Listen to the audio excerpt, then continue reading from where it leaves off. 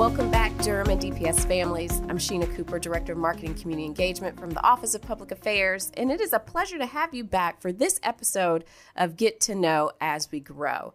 Today, we are talking about likely what many of you have been waiting on since we first started talking about this Growing Together initiative, and that's been the programs and the placement of those programs throughout Durham Public Schools. Today, I'm honored to have Executive Director of CTE and Magnet Programs, Dr. Julie Pack, here with us to shed a little bit of light into the programs that we will be offering through Durham Public Schools in the upcoming years, and also where these programs will be housed. So thank you so much, Dr. Pack, for being here. Well, thank you for having me.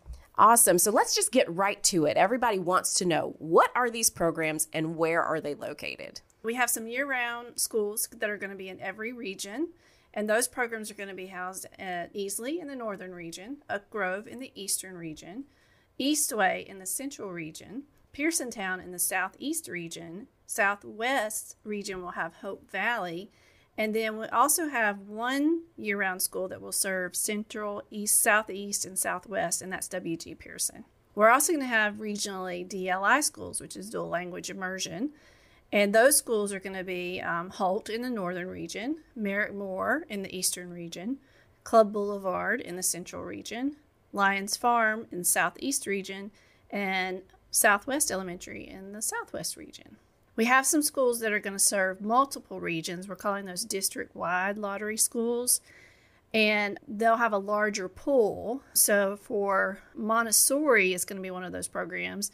Moorhead and Watts will continue to stay a Montessori school, and Little River will take up the northern region and eastern region for folks to apply to for Montessori. Burton will remain an IB, our International Baccalaureate program, and then the other half of the district will go to EK Poe for their International Baccalaureate program. Well, that's super exciting. And one thing that I do want to make sure that we're elevating is that we're taking the feedback that we've heard from our families from the past year on Bang the Table, which is engage.dpsnc.net, on various social networks, and those conversations that we had in the spring and the fall of last year to really listen to our families and understand how we shape a model for Durham Public Schools, and these programs are 100% reflective of that. That is correct. And I think it's also important to note that one of the major things that we heard from folks is that we wanted all schools to be great. So while these are programs that will be housed at certain schools, we are making an effort to grow great schools together. And so what does that mean? That means that every school, every student in elementary school will be exposed to certain things at a baseline level. So arts and music, STEM education, and global languages. Some elementary schools have those already. Some don't emphasize that. But moving forward with the Great Schools Together, every student will have the opportunity to be exposed to those things. And that's truly phenomenal. We heard stories from families back in the fall. They're like, I just want to know that my kid is going to a great school. And I think we know that Durham Public Schools is a great school district. And this is a testament to the work of our DPS leaders of how we are making DPS even better for all the families that we serve by truly offering programs that not only resonate with our families, but they speak to our students' needs and preparing them for the futures that they desire. Exactly. While every student or every family may not be interested in a Montessori method of education, every student can benefit from arts education. Every student can benefit from STEAM or STEM, which is an emphasis on science and math and engineering. And every student can benefit from an introduction to global languages. So we're excited about that because that's just going to improve every student's experience. Absolutely. And I want to go back to the program placement a little bit because I know people are asking, like, well, how did you determine this? And stay tuned, guys. Future episode coming your way. We're going to have our school planners here, too, to talk a little bit more about the bigger picture as it relates to how we're growing Durham Public Schools and how we position programs and all of those kinds of things at our schools. And if we're going to go there, don't worry. But can you tell us a little bit more about the process as to how we determined what programs were going to be placed where? It goes back to Policy 4150, school assignment, that was updated in December of 2021. And within the policy, there are some criteria for selecting the fit of the school. And so what we're looking for is ideal or best fit, right? And some of those criteria are centrality, of the school within the region. So how close is the school to most of the population in that region? The community context. So where does the school sit in relation to the roadway or the infrastructure? So is it in a small neighborhood street? Is it on a 35-mile-an-hour road, or is it on a busy highway? We also look at the size of the school. What can the school hold? And then in coupling with that, what is the historical enrollment of the school? So is there been low enrollment, or is it over-enrolled, overutilized? All of those factors go together into determining operationally what would be the best fit for a program. And that's what really, it's a beautiful orchestra, so to speak, of how it all comes together, why certain things are done during this process, and how it impacts, things like operations. When we talk about the regions in particular, being able to service students within a region who have access to programs within that region helps us with so many efficiencies across the board that many people don't necessarily see behind the scenes, but it helps us better serve our students and families at the end of the day.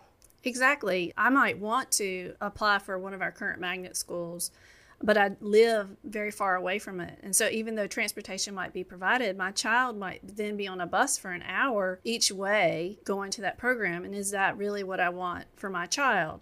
I might want the program, but the transportation might be inefficient for them. And so by doing some programs regionally and also the larger district-wide programs, making them more accessible, it allows students to get there, to access these programs if you want to, without having to figure out whether or not it's worth the ride or the transportation. So efficiently for us, we're not crossing all over the county for the district side, but also for the students, which is the most important. They're not arriving at school tired from a long bus ride.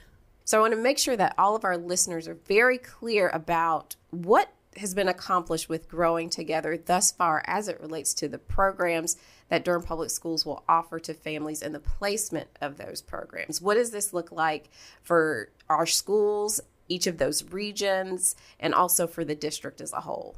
Well, overall, big picture is that, and that goes back to the main purpose of this effort to begin with, is increasing access and equity for our students in Durham Public Schools.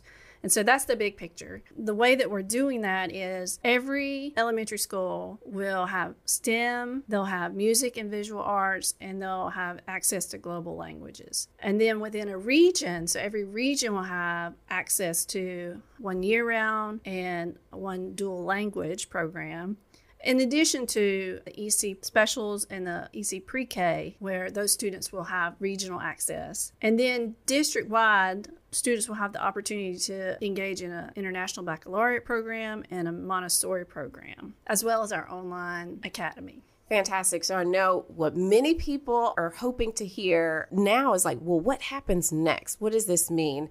And once again, I'll invite you to come back to future episodes of Get to Know as we grow, where we dig into the rules associated with how families can access these programs, in addition to updated boundaries for Durham Public Schools, which will help us as we have now identified those new programs and the placement of those programs. Well, fantastic. There you have it, Durham and DPS families. Get to know as we grow. Again, please visit us at engage.dpsnc.net, where you can find more information about our work over the past 2 years, in addition to information regarding the regions and the programs just announced through the Growing Together initiative. Please do not hesitate to share your feedback with our project team. We are listening, we are watching. We greatly appreciate receiving your feedback. It has so informed our work over the past 2 years, and we look forward to working hand in hand with our community moving forward to ensure that every Durham Public School student receives the quality education that they deserve. Until next time, take care.